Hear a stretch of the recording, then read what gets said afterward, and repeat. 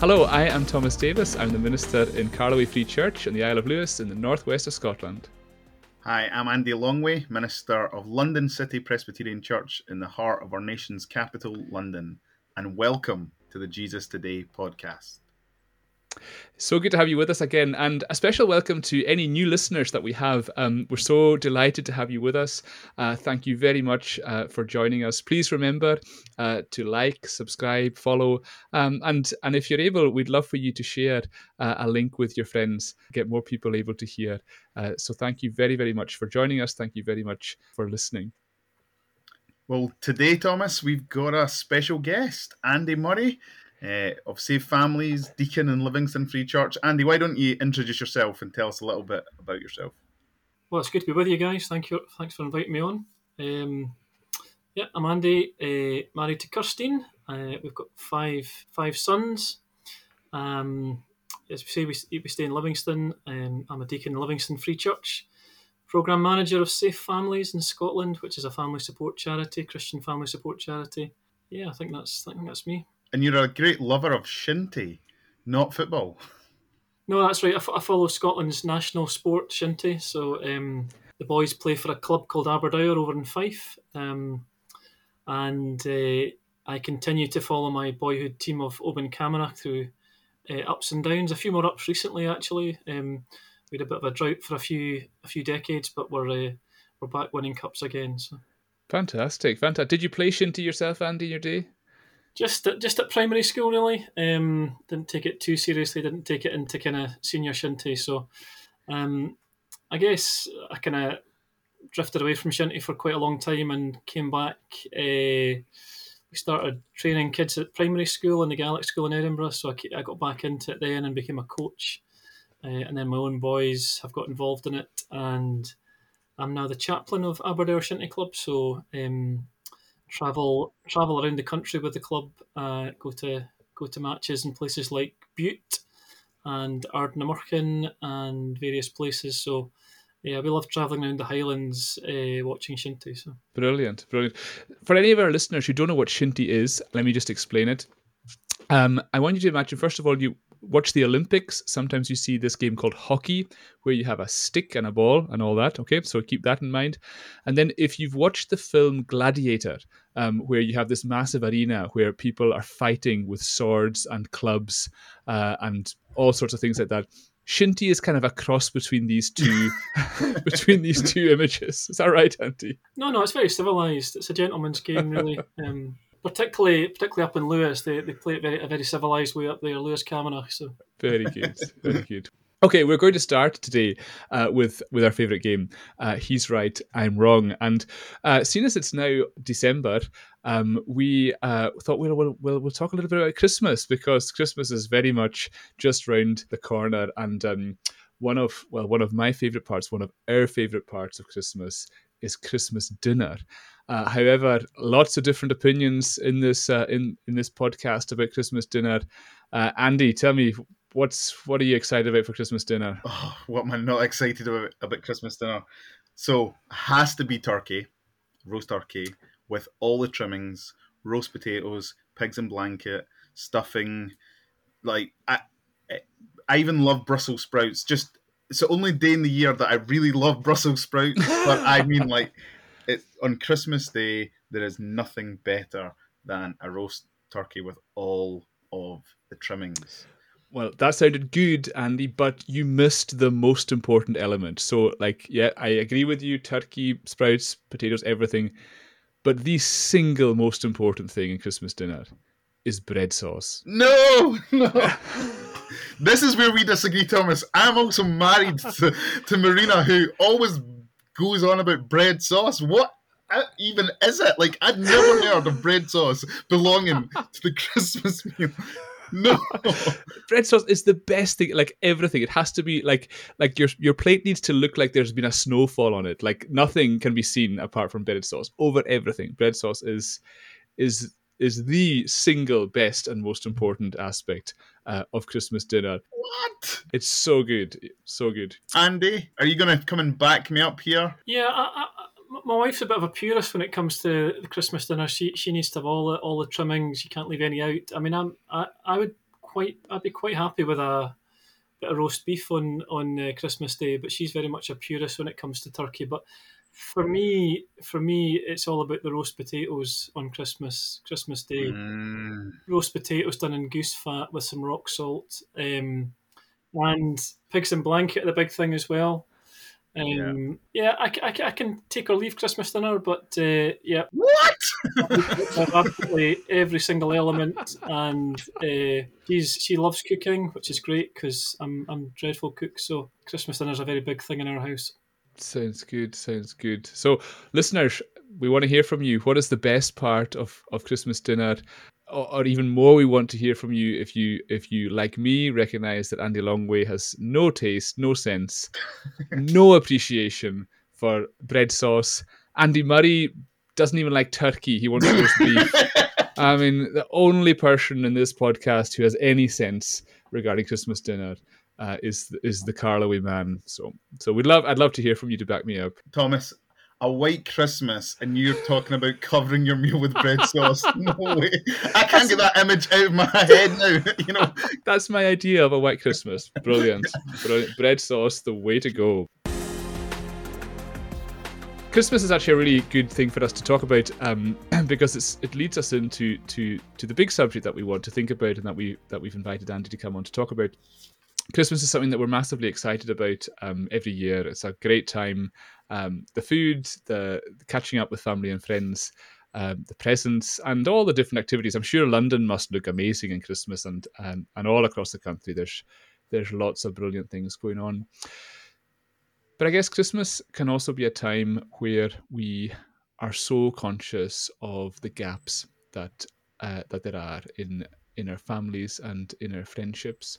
And it can be the time of year where the loss of people that we love becomes all the more apparent and maybe even all the more painful. And we want today to spend some time talking about bereavement, talking about the reality of loss, and talking about how we cope with that as we seek to follow Jesus. Now, Andy, I know that I think it was 4 years ago you lost your sister, Anna. Do you want to tell us about your experience of loss and bereavement?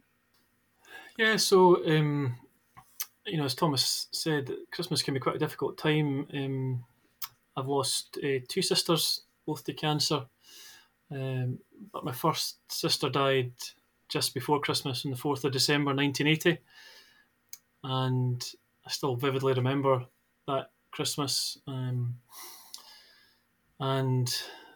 Christmas can be a really difficult time for people as they think of loved ones that have gone. I was only 8 at the time, but I vividly remember my teacher coming into the classroom and letting me go home early, and walking into, my father was the minister, and walking into the manse, and just the scene of devastation.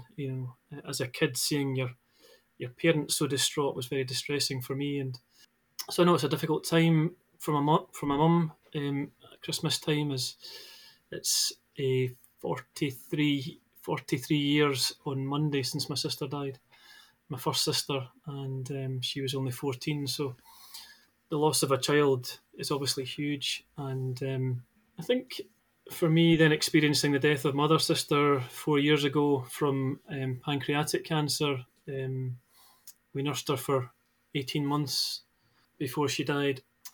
I think, what I would say about grief and loss is there's nothing that makes it any easier. Having a faith gives you a comfort. You have a comfort in the sovereignty of God. You feel comforted by the fact that, both my sisters were Christians, but death is still the final enemy. And I think it was C.S. Lewis said that, he didn't understand there was so much fear in death until his wife died. And there is still that element of fear as a loved one is ripped away from you.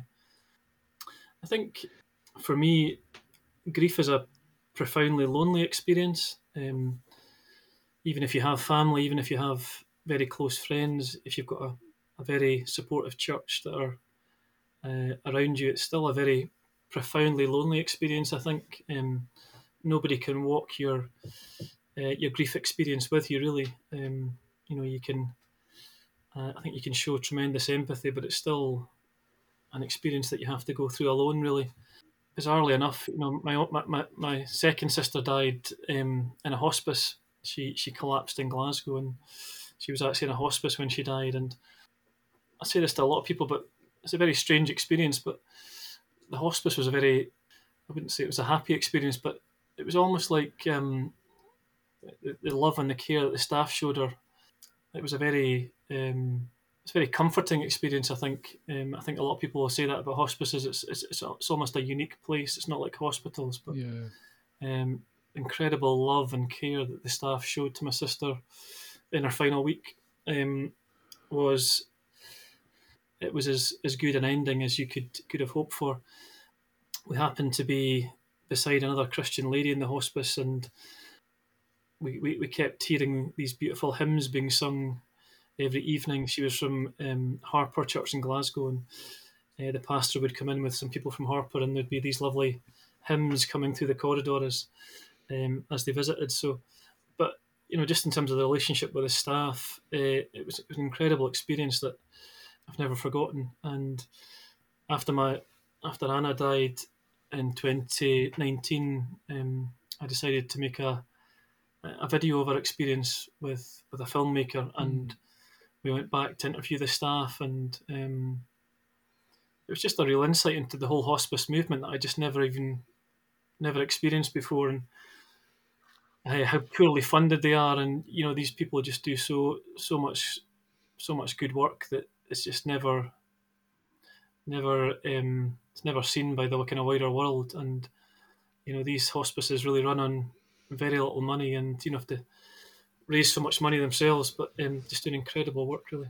I think that's a really, really interesting point, Andy, that in so many ways going through a loss, it kind of brings you into a world that that in many ways day-to-day life tries to keep hidden. So there's a whole world of emotions that we experience that we in our day-to-day lives we don't want to go there in terms of what we experience. And there's also that whole world of care, access to a hospice, and also kind of walking with others through that bereavement period. There's that, not just your own sense of loss, but watching others experience that loss as well. And all of that's something that our day-to-day lives, I certainly think, speaking for myself, and I'm sure many are like this, you don't want to go there. You don't want to think through that. And yet there's this kind of mix of deep pain there, but there's also beauty there in the love that's shown. And do you think that we actually are making a mistake by trying to go through our lives not thinking about that and keeping all that just to one side? What do you think? Yeah, I think obviously I experienced death at a very early stage of my life, and it had a very profound effect on me. And I would say the reason I'm a Christian today is because I experienced death so young. It almost gives you a glimpse into another world, and it just struck me at a very early age just how fragile life is and was. And my first sister, Linda, she was a bright Christian, and she died very quickly. We returned from summer holiday in 1980, and she contracted a brain tumor within a few months and died. And it was just a reminder just of how quickly life changes, how fragile life is, and it certainly had a very profound effect on me, and I suppose it just had a very profound effect on the family. So as you guys probably know, my dad wrote a small book after my sister died. He actually gave it as a conference talk to the Banner of Truth conference. I think it was in 1990 or 91, and then it was produced. It was produced into a book, Behind a Frowning Providence, and that has, I think that's been reprinted something like, I think there's 70 or 80,000 copies been printed. I think something like 17 languages. I think, and I never go anywhere without somebody coming up to me and saying that the book has had a profound effect on them.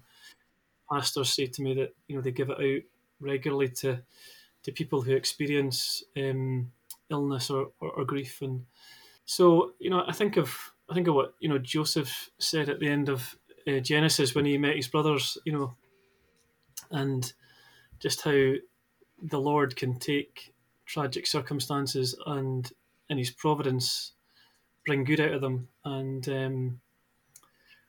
I think of the many lives that have been touched by my dad's book, and just as a pastor, I suppose how he was able to empathise and relate to others who had lost children. My mother as well has got alongside so many people over the years, and I suppose one of the reasons I guess I went into social work was experiencing that at a very early age, and just I suppose it gave me empathy for other people that go through crisis and tragedy, and sometimes how little control you have over your own life, that something just strikes you and really changes the course of your life forever. And we see grief from the outside. Somebody else experiences grief, but of course everybody else moves on and everyone else sometimes forgets about it. But for a family, the grief is as raw as it was almost the day it happened. I can still think back to my first sister's funeral very, very vividly as a child, like watching my mum and dad, obviously at their own daughter's funeral was so distressing for me, and seeing my parents in so much grief. I think we forget that many people move on, but people who have lost particularly children or loved ones, that grief remains pretty raw for them. Yeah, and a lot that you've just said there deeply, resonates with a lot that I think I've experienced in my own life, and then just as a minister, coming along others who are going through experiencing bereavement and loss. But it got me thinking that a lot that you're saying, it kind of brings together our theology, the providence of God, the sovereignty of God, and Him working out His purposes in our life, and not always understanding them, and then our own personal experience, where grief is a very personal thing, and as you said, we often go through it in our own unique way. So I suppose my question is, how, with theology and experience meeting together, what sort of things would you have to say for our listeners just to understand, say, the providence of God better? In one sense, we all wholeheartedly say amen, God works things together for good, and there's great comfort when one is a believer. But sometimes it's easier to amen that theology when you're in a good season of life, but when you're going through really difficult, you're sometimes blind to it. So why don't you just speak to the theology and experience of bereavement? Yeah, I think for me it's my father used to always sort of say that everything has to be rooted in the character of God, and you have to start from who God is. God is a good God. We experience providences as very difficult and inexplicable. Somebody came up to me after Anna's death and said, I took hold of my arm and he said, I don't know what to say. He says, but all I can say is, as an old minister used to say, Lord, help us to trust you when we can't understand you. I've thought a lot over the years about, we think of trust as quite a simple and an easy thing, but trusting God when you lose a child or lose a loved one is, that really does test trust, doesn't it? That God knows what He's doing, and this is in God's plan and providence. That's the ultimate in trust, really, isn't it? I suppose the other thing I think about a little bit is I think of Christ and His kind of priestly role, and I think of what McShane said. If you knew that Christ was praying for you in the next room, every minute of every day, it would comfort you a lot. And I think of Christ praying for us, and one day He prayed for my sisters to be with Him, and that was, and I get comfort from that Christ decided to take them away at a certain point. And I guess, as I say I wrote a blog post, a tribute to my sister Anna after she died, and it's entitled "A Life Well Lived," and I kind of say in that tribute to my sister, I said, it's not always the length of years that we have, but it's the fullness of the life that we live for God, and my sister lived a really full life. She died when she was 51, but she lived a really full, rich life, which touched a lot of people, and we're not always guaranteed 70 or 80 years, but she packed a lot of goodness into the years that she had, and that's a great comfort for us. But yeah, I think for me, starting with the goodness of God, the character of God, the sovereignty of God, I don't think these things make the loss of loved ones any easier, but I think a sense of trust in the goodness of God, that God has a plan and a purpose, and what He's done does give some comfort. I think that's so crucial that these doctrines, they're not there to pretend it's not awful, but they're actually there to offer comfort in the midst of something that really is awful. In both these situations, Andy, both these losses, the run up to that was a diagnosis, was a terminal illness. All the questions and pain and joys and sorrows that brings. Can you tell us a wee bit about what that was like? Because for many people that's also a reality they'll be facing. Some people who have people they love who do have a terminal diagnosis. Some who maybe have a diagnosis that could go one way or the other. You've had to walk that road more than once. What's that been like? Yeah, so with my first sister's diagnosis, I was just a kid, and I was largely kept away from a lot of the technicalities of it. I just knew my sister was sick, so I didn't really have a full understanding. But I think at the time my parents wanted as much normality in the home as possible, so I was sort of kept away from the diagnosis, the prognosis. Really, I knew my sister was very ill, but I didn't fully understand the gravity of it, I think, until it happened. But with Anna's diagnosis, it was a very, very profound experience. I remember I was driving, it was February 2018, and I had to go back into Edinburgh for something on a very snowy night in February. And I remember her number coming up on the dashboard when she phoned me in the car, and she didn't phone very often, and then I just had a sense that it was something quite significant. And she said that they'd found a tumour on her pancreas, and the little I knew of pancreatic cancer, I knew that it was pretty serious. And she asked me to go to see the consultant with her in March. And again, I've written quite extensively about this, but we had this quite long consultation with the consultant, and eventually I sort of said to her, so what's the prognosis here? And she said, you've got months to live. And I said, okay, why didn't you just say that at the start? Because that would have been really helpful. And I said to her, so what happens now? And she said, well, we'll be in touch about treatment. And I just thought, in my naivety, I said, do we go and see somebody else? Do we go and see a Macmillan nurse? Can somebody help us to try and break this news to our parents? And she was like, no. So myself and my sister just kind of left the consultant's room and kind of got in the car. And I was like, who's going to tell mum and dad? And she's like, I don't know, like, how do you do that? And I'm like, ever since then, I've done a lot of work with pancreatic cancer. I've been down to Westminster to speak to MPs, and I've been to the Scottish Parliament, and just trying to help the whole kind of cancer pathway. Just the lack of support initially just really, really shocked me. And the prognosis is terminal, so you're going to die. But how do we support the family and all that? How do we help elderly parents to take that news in? In the first few weeks of that process were just horrible, just awful.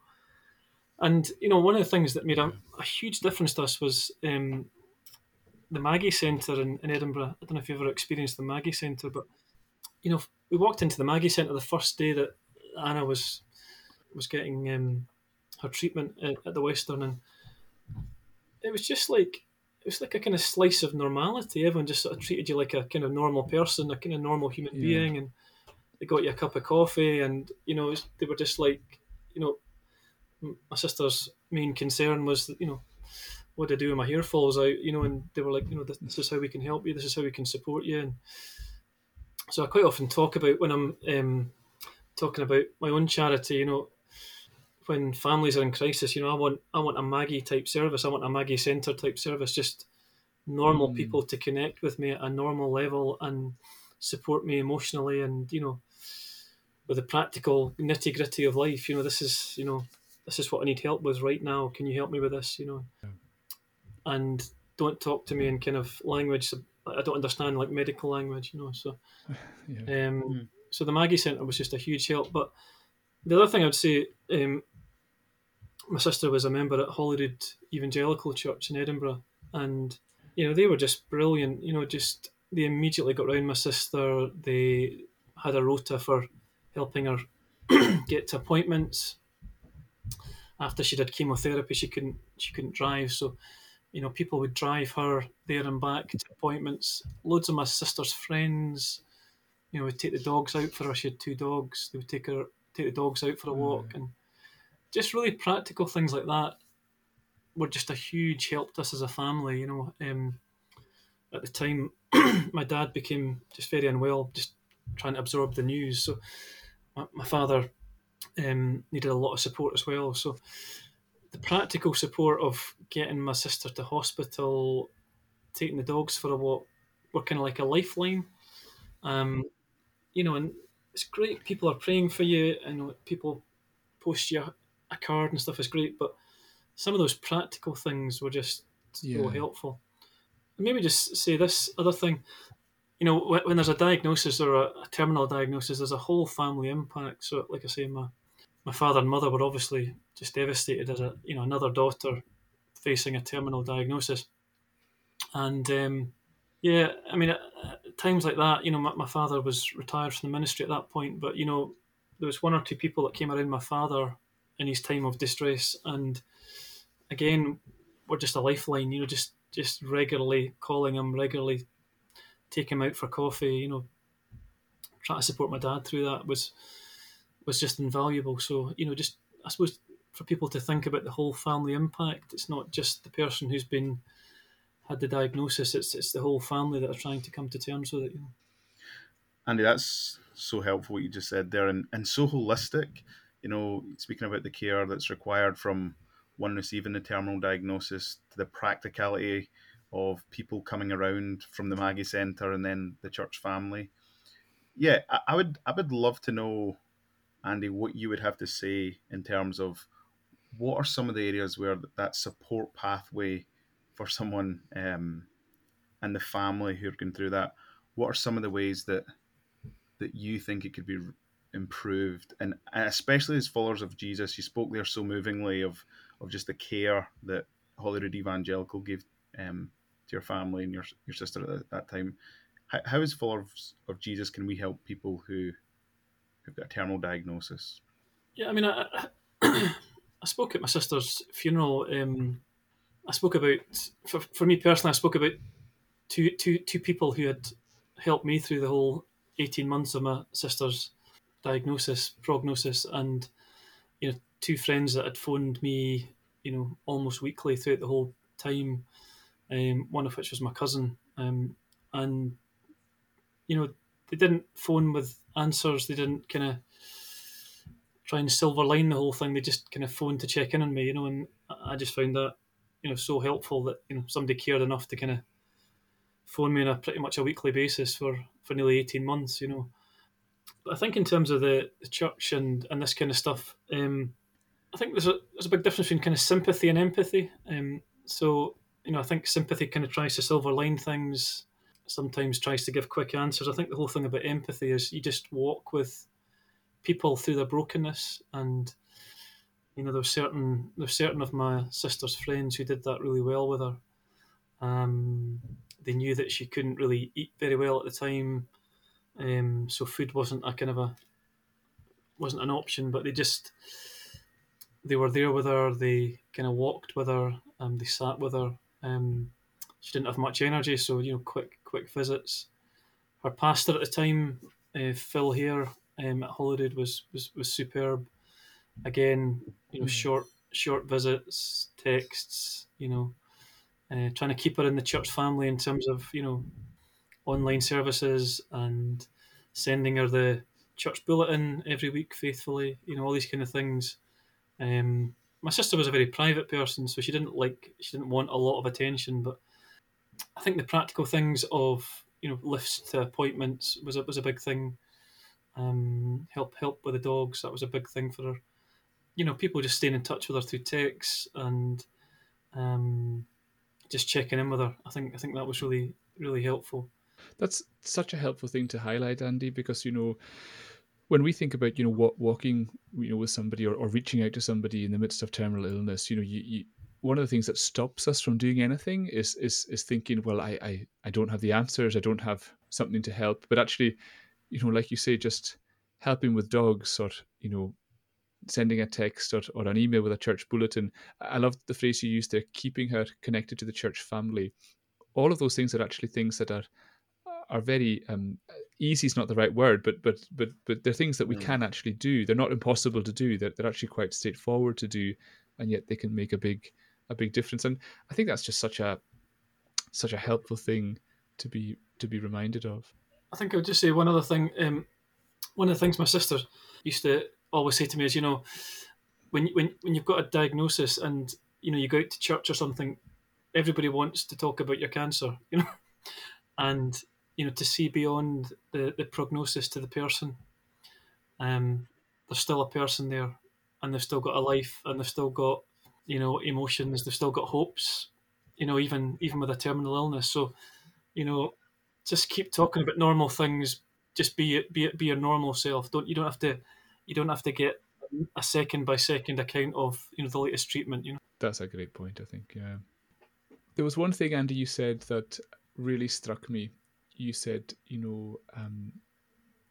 that actually your sister's loss is a reason why you're following Jesus today, and I think that's an amazing thing, to recognize, because for so many people they would say, look, losing your sister, when you're a child, losing another sister later in life, for a lot of people these would maybe be reasons not to follow Jesus, and I just think it's wonderful to hear you say that actually, this is what's driven you to keep trusting in him.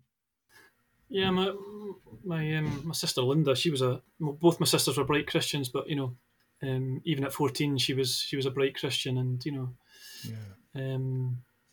had a powerful impact on me before she died. And I think as a child you experience grief in a very different way, and to a certain extent I could cope with the fact that she was there and then she was gone.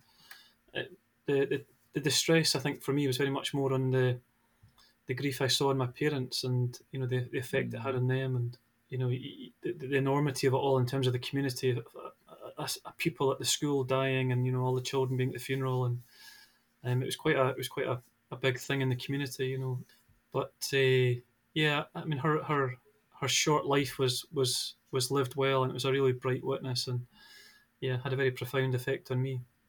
Andy, thank you so much for just sharing of your own story. I want to thank you so much, just from Thomas and I know on behalf of our listeners. There is just so much gold there to mine, and I think being reminded of who God is, and trust not even being an easy thing. Trust being something that we have to, work in the midst of it. But there's just so much you said there that was so rich and so holistic to care for one, the spiritual care, the practical care, the connecting one to the community, and then just that difference between sympathy and empathy. I think, I don't know why it is, but I think in the sort of Christian world that we live in, it's easy to just want to be sympathetic, to say I'm praying for you, and then, but it takes effort, it takes love that's costly, that's going to walk with someone and be empathetic and try and put oneself in their shoes. So thank you so much. We are sponsored by Christian Focus Publications, and we are so grateful to them for their support to this podcast. And we're also just so grateful to Christian Focus for the amazing work that they do, publishing books that have been so helpful to so many people. Some of them, with really rich, stretching theology. Others with some really practical, helpful guidance for our lives as Christians. And so we're always delighted to recommend a book. We've got a couple of books to recommend. First, I'm going to highlight one that's just come out this month. But first of all, Andy, tell us, do you have a favourite Christian-focused book that you'd want to mention?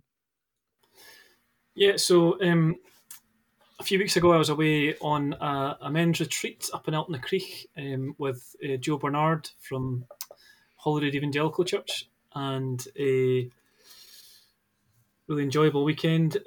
So I've just been using Joe Bernard's book, Hymn Workouts, 100 Exercises to Set Your Heart Ablaze.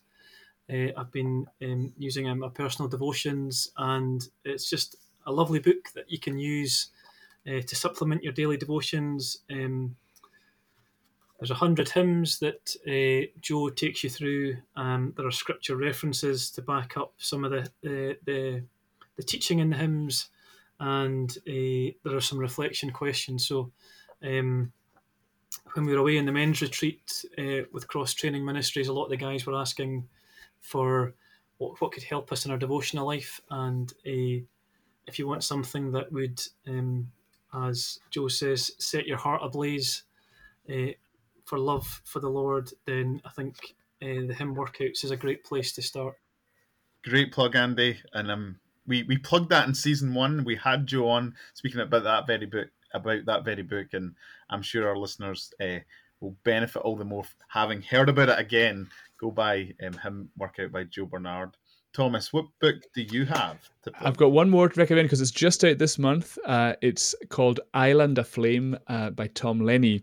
And this is a book all about the revival that took place in the Isle of Lewis in Barvas between 1949 and 1952. This is a very, very famous revival. Still today, people travel from all over the world to come to Barvas. But one of the things about that revival is that it's kind of polarized opinion. So there are some people who have spoken about the revival and really amazed at what happened, and sometimes it gets spoken of in ways that really there is a lot of quite astonishing stories and statements made about what happened. But then on the other side, there are actually people who are quite dismissive of the revival, and there's been one or two books that have been written that have almost tried to sort of say that this wasn't really a revival at all. So it's kind of polarized opinion, and this book I would say is fantastic because it actually carves a pathway between those two positions. Tom Lenny does a really good job of highlighting that some things have been exaggerated, probably unintentionally, but just over the years, things have been, stories have grown, numbers have increased, and things have been reported across the world that actually don't quite correspond to what happened.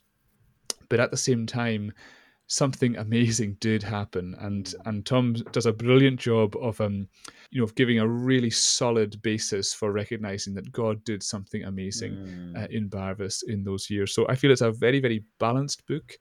It's very, very helpful. It's a really courageous attempt to be honest and to try to find the right balance in terms of what happened there. So highly recommend Island Aflame. It's just come out this month, so there you go. There's two Christmas presents to buy: Hymn Workouts and Island Aflame. Both of them are highly recommended. Just don't put bread sauce on top of either of them. I'd like to thank Joe Bernard for the money that he gave me to plug his book, so that'll go towards my Christmas. Wonderful. Thank you to all our listeners. We'll be coming with one more episode for this year, and we're looking forward to doing that. Thomas and I will record one on our favourite quotes from our favourite theologians. But thank you for all who've listened today. And if there's been any issues, that have arisen from the conversation today that you would like us to develop, please do let us know. I think today's topic is something that's probably going to resonate with a lot of people, and I do hope it's been a blessing and a help. Thank you once again to Andy. Really appreciate you, brother, for sharing your story. Thanks for having me.